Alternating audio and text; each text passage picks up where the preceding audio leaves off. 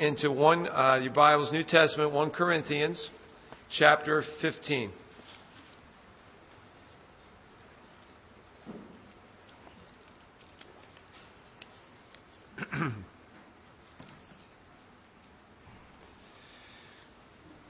One Corinthians chapter 15.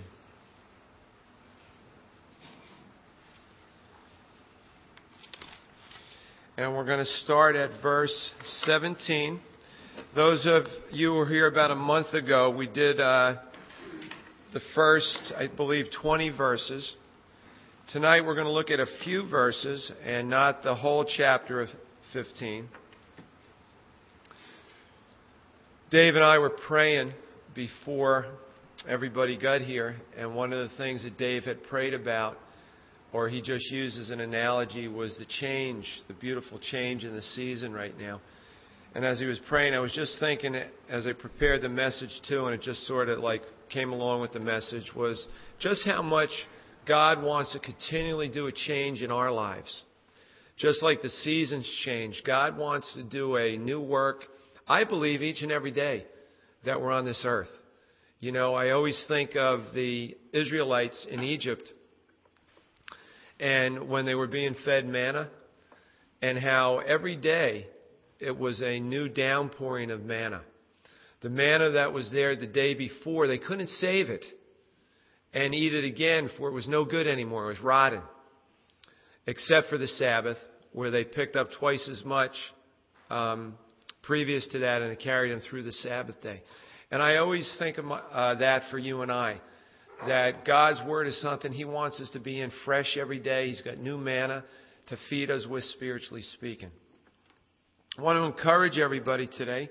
Hopefully every time we hear a message from the Lord, it's an encouragement. But I want to encourage everybody today with this message. Today, as most of you know, I'm a public school teacher, grades 7 through 12.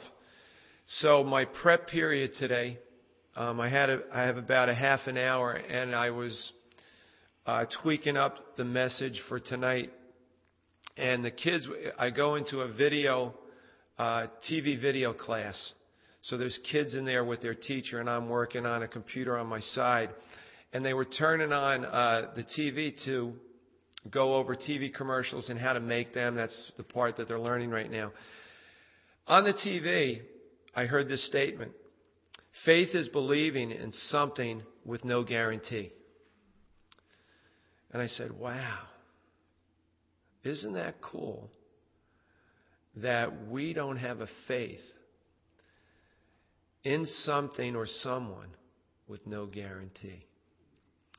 And it sort of came right along with what we're going to look at tonight. Because we have a faith in someone, and we got a guarantee.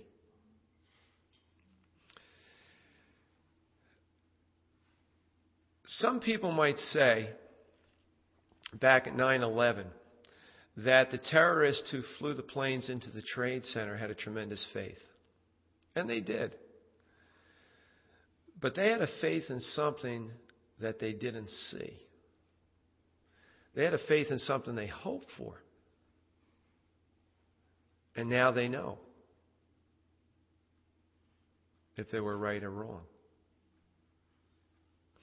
But we have a faith in someone that gave us a guarantee. So I want to look at some of that tonight. Let's look at 1 Corinthians 15. We're going to look at verses right now 17 through 19. And that's pretty much the majority of what we're going to look at. I might go with several verses after that, but that's the main thing. It says in verse 17, "And if Christ is not risen, your faith is futile. You are still in your sins. Then also those who have fallen asleep in Christ have perished. If in this life only we have hope in Christ, we are of all men the most pitiable." All right, now, last month, the title of the message was LOL. And we talked about the computer. And do you remember what LOL stood for in the computer language? Laugh out loud. And we use that LOL for some different things. For those who have faith in something with no guarantee, a blind faith. LOL can stand for lots of luck. Good luck in what you believe in. It's tough to have blind faith.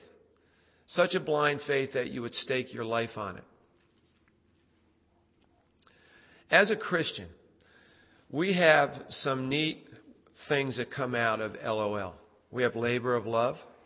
Talked about laughing out loud, or Lazarus's laugh. That the Bible doesn't talk much about Lazarus, if you remember what happened after Jesus raised him. But I was saying, imagine if he laughed the rest of his life, because what's the worst thing could ever happen to him is God already showed that he was in control and raised him from the dead once. And even though he died again, we know that he's with him in heaven. So what could come upon Lazarus that could be of anything of seriousness besides the death he already went through? Another thing is love of life. Love in the life that we have in Christ and what he has shown us. Some of the things I want to look at tonight is some of the evidence about Jesus' return from the dead. I want to look at some of that. And some of you might have heard this before, and maybe there's be one thing that we throw in there that you never thought of, and that's a good thing. As a coach, I go to a lot of clinics. If I can get one thing out of that clinic, it's worthwhile. Hopefully you get more than one thing out of tonight's Bible study. But I just want to encourage you, listen for something where you are in your walk with the Lord tonight. That'll be something that really pushes you on to a deeper walk with him. One of the things I want to look at first is the execution of Jesus, and we talked about that last time. We talked about everything he went through. But one of the things that a friend who's not here tonight pointed out to me afterwards, and I think we all know it, but one of the things I left out was, besides all the painful torture that Jesus went through, everything he went through for you and I, one of the things that I left out was about the separation from his Father. When he cried out, my God, why hast thou forsaken me? And that separation, he had never been separated from the Father. What did that feel like? I think you and I get a little glimpse, just a little bit, a drop, when you or I have turned our back on our Father. And when we realize that. When we realize the separation that we've caused because over the course of our walk with the Lord, we might have turned away from him for a period of time. Now, you and I here tonight, we're not turning away from Jesus right now. We're sitting at his feet, looking into his word, allowing him to reach out and touch us once again. That's an awesome place to be for you and for I. The Quran in Surah 4, 157 to 158, says that Jesus did not die on the cross. When we come in our society today and we hear different candidates that are running for the presidency, anyone speaking of the Lord and they saying, well, all roads lead to God, or, Allah is the same as the Christian God. No, it doesn't line up if you check out their writings and the biblical writings. The Jesus of the Bible is the Jesus of the Bible, only to be found in the Bible. See, our Jesus died on a cross, rose from the dead, ascended into heaven, is coming back, has poured out his Spirit on all the believers in the Jesus that lived on this earth, died, rose from the dead, and is coming back. That's Jesus Christ. There is no other Jesus. There is no other God. So when they say that in the Quran, that Jesus did not die on the cross, already they are differentiating between the Allah of the Quran and our God that we follow. That is huge. We are Christians in a Christ-rejecting nation. We're a minority. Okay? We're the minority. We have to understand that. And we pray that at any service if there is an unbeliever in that service, we're praying that he's added to the number of believers in Jesus Christ, the Jesus of the Bible. We talked last time about the flogging, about the Passion movie, how it was unbelievable what you saw on the screen, but compared to what Jesus went through, it was nothing. You still could see who the actor was on the screen. But it says that Jesus was marred beyond recognition. He didn't even look like a man. One of the things in the execution of Jesus was the hypovolemic shock that he went through. Was Jesus really dead? Well, hypovolemic shock is a loss of blood. It's a serious critical condition.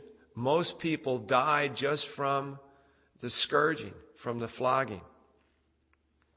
Crucifixion is a death by suffocation that comes as a result of exhaustion, that you can no longer push up to try to take that breath. One of the things they did after a period of time was they shattered the shin bones of the criminals so they couldn't push up to take that breath, thus causing that suffocation because they couldn't get air into their lungs. Now, Jesus, what they did, when they got to him, they took a spear and they shoved it between his ribs into his heart, piercing his lungs and his heart. How do we know that? Well, blood came out and water separately. Medically, that's what happens when a person is dead. He was declared dead by multiple experts. There are 5 ancient sources outside the Bible that support the biblical story that Jesus was dead.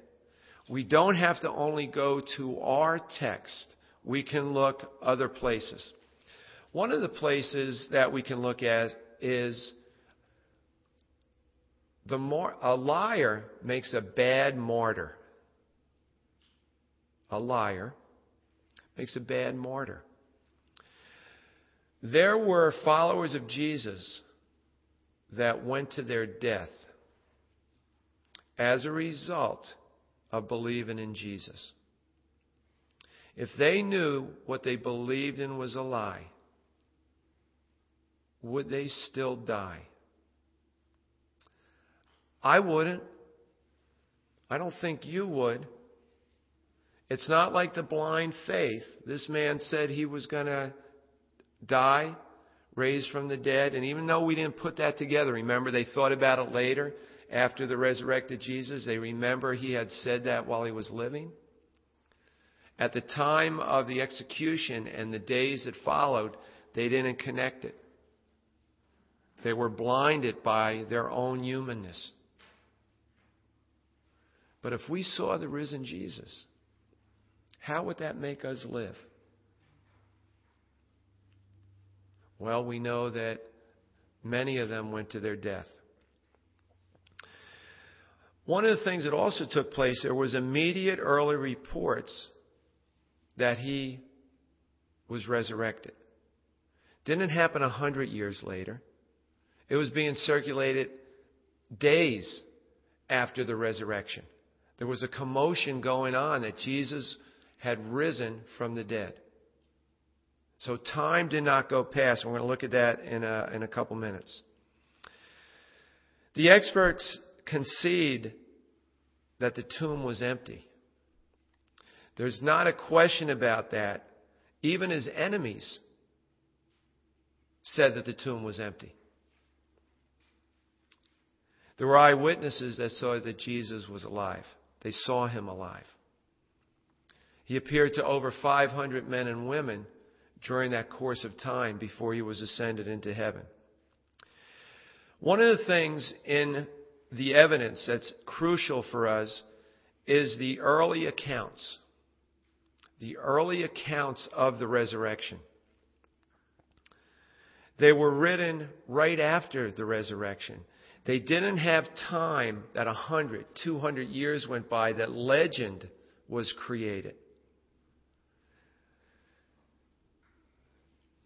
The creed of the early church, as you look in 1 Corinthians 15:3, let's take a look at that.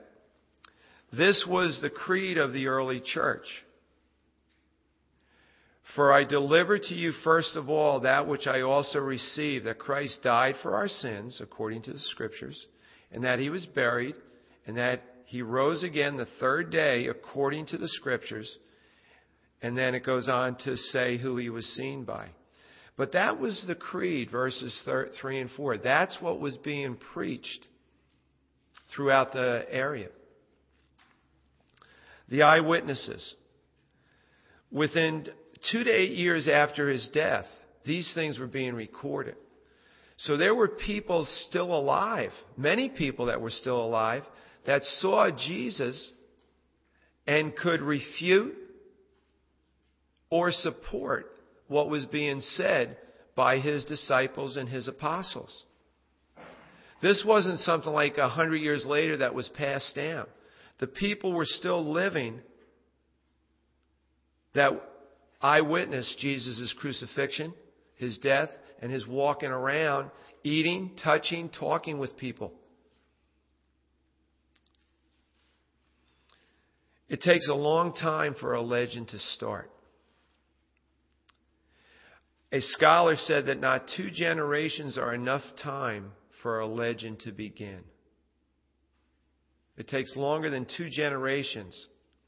You have Matthew, Mark, Luke, John, the Acts, and other writings of Paul, and all these other writings that were circulating while contemporaries were still around to challenge them. Second evidence, the empty tomb, which is the most powerful evidence. Even his enemies said that it was empty. That wasn't the question. There was an empty tomb. The authorities spread the story that the guards were asleep, that the apostles stole the body. And one of the things is, the apostle had no means, no motive, or opportunity to do it. You have to remember the Roman soldiers that were guarding the tomb, if they allowed the body to be stolen, they would be put to death.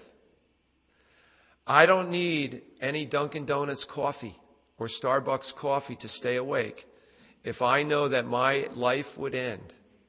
And if you're a soldier with me as we're guarding the tomb, I'm going to keep making sure you're awake. We're going to stay on each other, stay alert on our watch, because we don't want to die as a result of this Jewish carpenter who's behind that stone. So it really doesn't fit well with the Roman soldiers. Second is, why would a cover story have to be made up if the body was there? Why would they have to say the body was stolen, the apostles took it, if the body was there? They would just say the body's still in the grave. Body was missing. It's somewhere. Otherwise, it would have never been a cover story. They would only make up the stories if he wasn't there.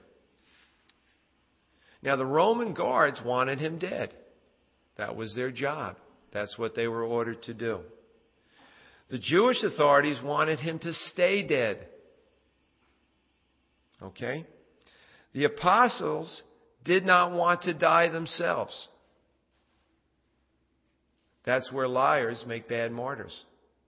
What took place to change these men who ran and hid to come out boldly in the very town where Jesus was arrested to proclaim the gospel and end up dying?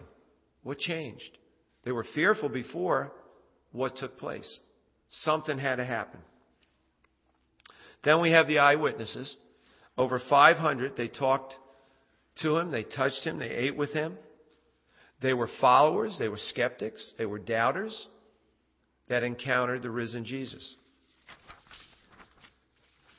Can you imagine a trial today that had 500 witnesses at it?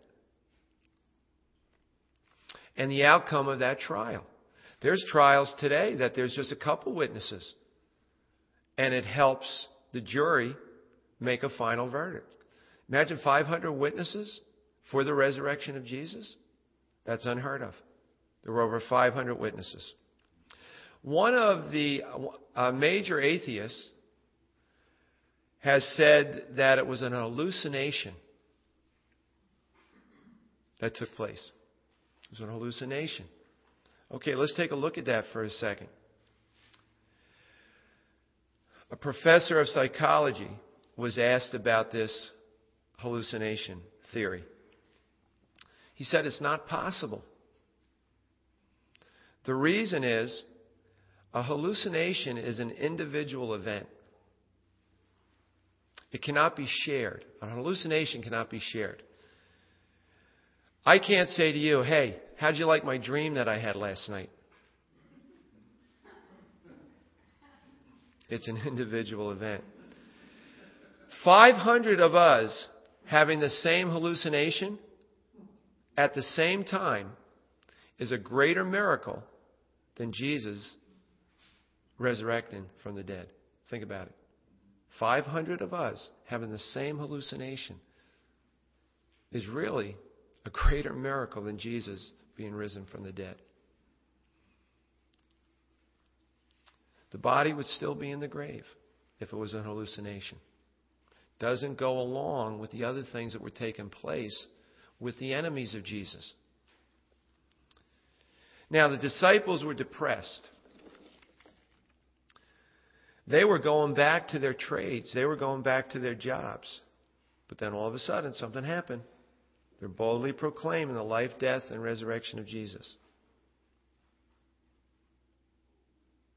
The disciples did not believe or have faith that Jesus rose, but then they saw him. Then they touched him. They ate with him. They proclaimed the truth about him. And some of them died for what they believed. But it's what they saw, not what they hoped for. That is huge for you and for me. Because we've never seen Jesus face to face. We're going back to the historical records and evidence of what took place with the people who within several years after this all took place wrote it down. And then what they lived for and what they died for. You know what Jesus has done in each of your hearts. How he's taken you from being lost to being found. You know the work he's continually doing in your heart all the time. And of course, I'm sure like me, sometimes you don't see it, but at times you look back and say, wow, Lord, thanks for what you've been doing the last few weeks of my life. But we believe that every day we spend with the Lord, it's just like our physical nutrition. We don't know exactly what's going on with the food we ate the last few days, but it's given us nourishment, it's given us strength. If the cross is the payment for our sins, we talked about this last time, the empty tomb is the receipt. It's showing that God was the perfect sacrifice that the Father required to pay for our sins. The payment is of little use if there is not a receipt that it was accepted. This is why the resurrection of Jesus was such a prominent theme in the preaching of the early church. Because if it didn't happen, just like now, we're wasting our time. It's of no use. We're to be pitied. The cross was a time of victorious death. The cross is a time of victorious death. It's a negative triumph. Sin was defeated. But nothing positive was put in its place until the resurrection. The resurrection was the Father's approval of what Jesus did on the cross. If not, Jesus is still in the grave. It's over. The Egyptians, at the end of a huge banquet, used to go around the table with a wooden coffin with a little man in it. And they would walk around the table saying, time is short. Basically, eat, drink, and be merry, because one day this is you. Enjoy your life here. And they had that image imprinted as they walked around and they're partying. Well, we have an image too. And that image is an empty tomb with a risen Savior that had eyewitness accounts that collaborated what the Scriptures have said. Now, you and I have the blessing of Genesis to Revelation to see the whole Word of God, the prophecies being fulfilled. We have the promise of seeing Jesus, again, as we sang, face to face. And what a day that will be when we see Jesus face to face. Chuck Spurgeon said this, I suppose, brethren, that we may have persons arise who will doubt whether there was ever such a man as Julius Caesar or Napoleon Bonaparte. And when they do, when all reliable history is flung to the winds, then, but not till then, may they begin to question whether Jesus Christ rose from the dead.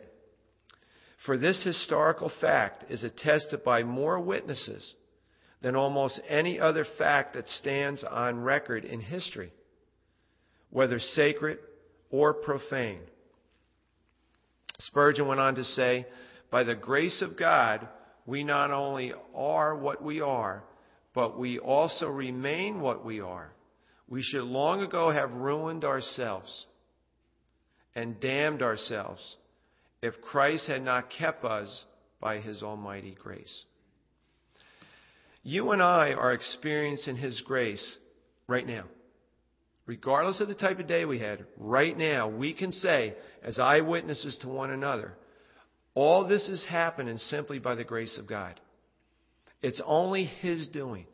It has nothing to do with the person next to you, has nothing to do with me up here, has nothing to do with Dave.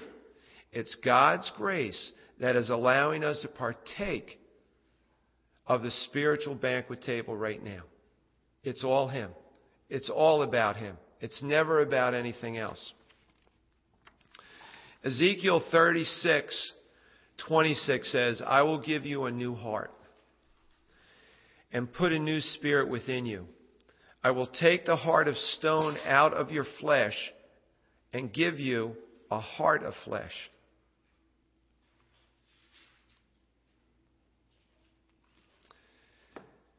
I was asking Dave about this fellow that we know his son.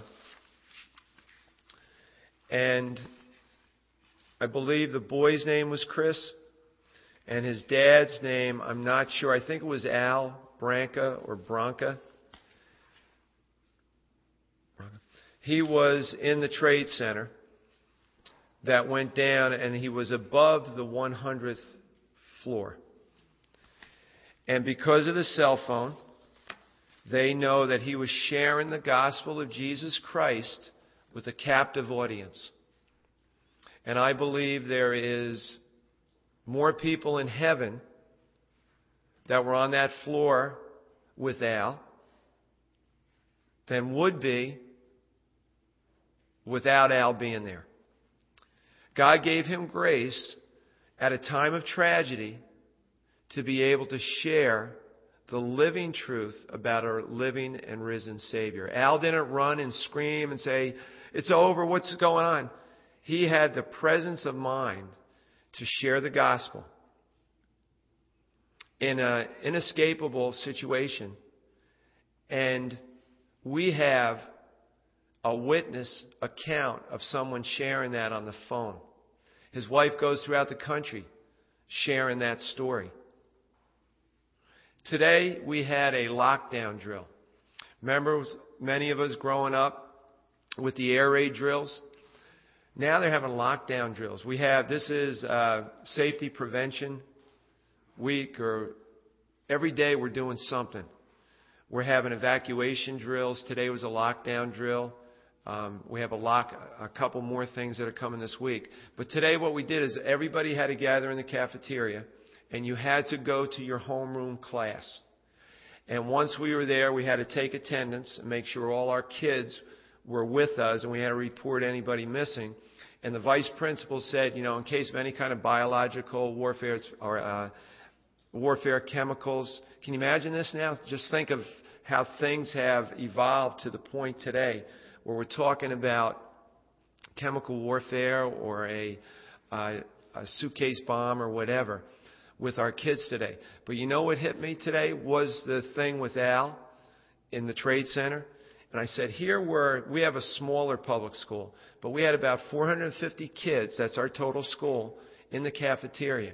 And I'm saying, wow, Lord, you imagine the captive audience we would have for the gospel of Jesus Christ if, God forbid, anything tragic like that came down the pike. It's heavy, but what an opportunity for souls to be saved. We need to be ready, right, everybody? We need to be ready in season and out of season for everything that happens. It doesn't have to do with terrorism. It's just the lives we live every day. Tommy Q, I prayed for. He's one of my runner's dads. He thinks he has lung cancer because he was coughing up blood. So far, every test that he has had, they haven't found anything. He's going for a second opinion. So, our prayer is that this man comes to the Lord as a result of this. But the world have such negative, right away they go to the worst, where we can look for Jesus in the midst of cancer, terrorism, anything. And that's our hope. But it's not a hope based on blind faith. We have evidence to support our feelings. And that's awesome. That's an awesome thing. And I go to the terrorists. They know today whether they were right or wrong. They were willing to die for something they were not sure of, even though they had faith in it. Would they have died if they knew what was on the side of eternity? I don't think so. Well, we know what's on the side of eternity because our Jesus came back from the grave. He gives us the evidence of where we're going. Let's look at a couple things before I close. Back in 1 Corinthians, verse 20 I want to look at. And this is pretty cool, what we're going to look at right now and close on. Verses 20 to 23. But now Christ is risen from the dead and has become the first fruits of those who have fallen asleep. For since by man came death, by man also came the resurrection of the dead. For as in Adam all die, even so in Christ all shall be made alive. But each one in his own order, Christ the firstfruits, afterward those who are Christ at his coming. First fruits.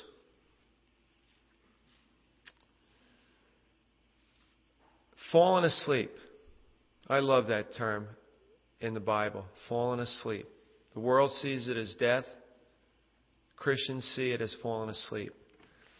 Hopefully we all fell asleep last night. And you know what happens when you fall asleep? You wake up. It's not an end in itself.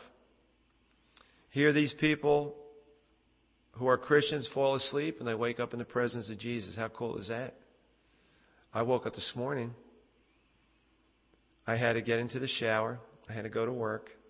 I had to rush around. Hustle and bustle. I had to shove down my lunch. It would have been cool to wake up in the presence of Jesus today. Wow, that would have been pretty neat. First fruits. In the Greek, the word is used for the offering of first fruits in the harvest. The secular use is a word that's used for an entrance fee Never knew this till I studied this passage today. Secular use, it's an entrance fee. For a spiritual use, or what the Jewish people did is they would bring the first fruits of their crop to the Lord. Now, Jesus was the first fruit of our resurrection in two senses. In the Old Testament, the offering of the first fruits, they brought one sheaf of grain to represent and anticipate the rest of the harvest. And that's in Leviticus 23:9 to 14 if you're taking notes. Leviticus 23:9 to 14. The resurrection of Jesus represents your resurrection and my resurrection.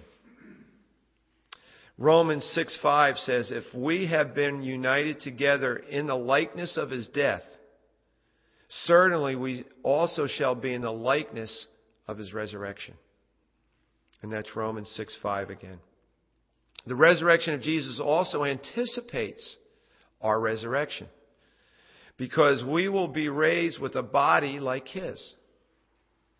As in the first fruits offered to God, the Jews were assured of God's blessings on the whole harvest. So by the resurrection of Christ, our resurrection is ensured. God gives us a physical example through the harvest of what's going to spiritually take place so we can understand it. The Feast of First Fruits was observed on the day after the Sabbath following the Passover. Remember the Passover? During the Egyptian times, the blood, right, from the innocent lamb on the doorpost. Jesus died on the Passover. He was the Lamb of God, shed his blood for us, that anybody who enters that house or allows Jesus to enter your heart is covered in the blood. Okay? Jesus rose from the dead on the exact day of the Feast of First Fruits, the day after the Sabbath following the Passover. The offering at the Feast of the First Fruits was a bloodless grain offering. They brought that wheat, remember? They didn't bring blood the day after the Passover. They brought the sheath to lay it down. There was no atoning sacrifice. Why? Because the Passover lamb had been slaughtered. This corresponds perfectly to the resurrection of Jesus, because his death ended the need for any further sacrifice. He provided himself as a perfect and complete atonement. Now remember the secular meaning? That entrance fee? He is our entrance fee to the resurrection. Jesus paid our admission to the resurrection. He was our entrance fee. The secular usage of that word first fruits in the Greek is entrance fee. He paid the price. If I pay the price for my daughter at Great Adventure, she doesn't have to worry about paying for anything. She just walks right in. Her ticket is punched. That's her guarantee that she can get in. Now, you and I have the stamp of the Holy Spirit on us as a down payment for what is coming. Can you be here tonight without the Holy Spirit's presence in your life?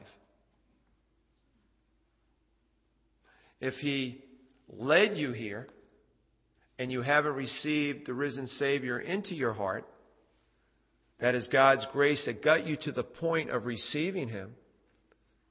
And we're going to say a prayer in a minute for anybody who may never have done that. But for those of you who have taken Jesus as your Lord and Savior, right now, as we said before, this is the evidence that the Holy Spirit is working through the grace of God. in our lives. That's awesome. That's a good thing. That's a minority thing, but it's a good thing.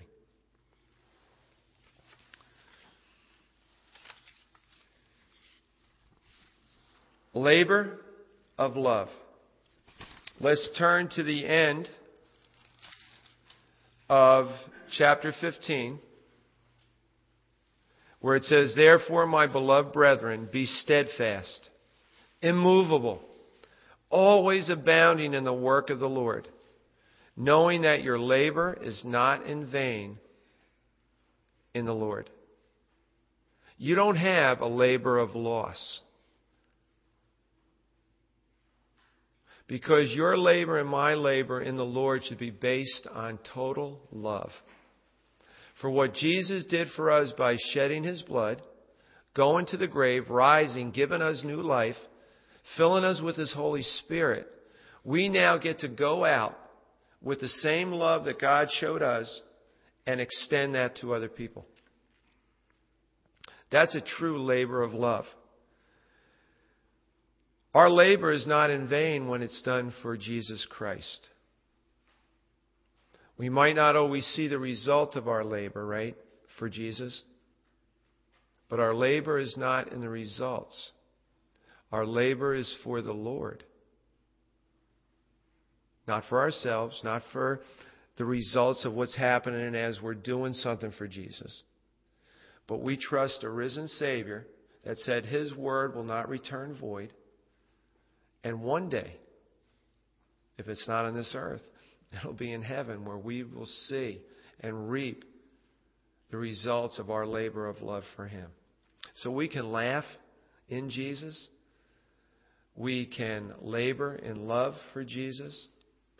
We can love life as a result of Jesus. It has nothing to do with lots of luck. There's the evidence that we looked at briefly tonight. That it's an evidence that is based, and it's a guarantee. You've got a guarantee from God Himself that everything He said was true. And He backed it up with His life, with His death, with His resurrection, and with His stamp of putting the Holy Spirit in each of you. Let's pray. Father,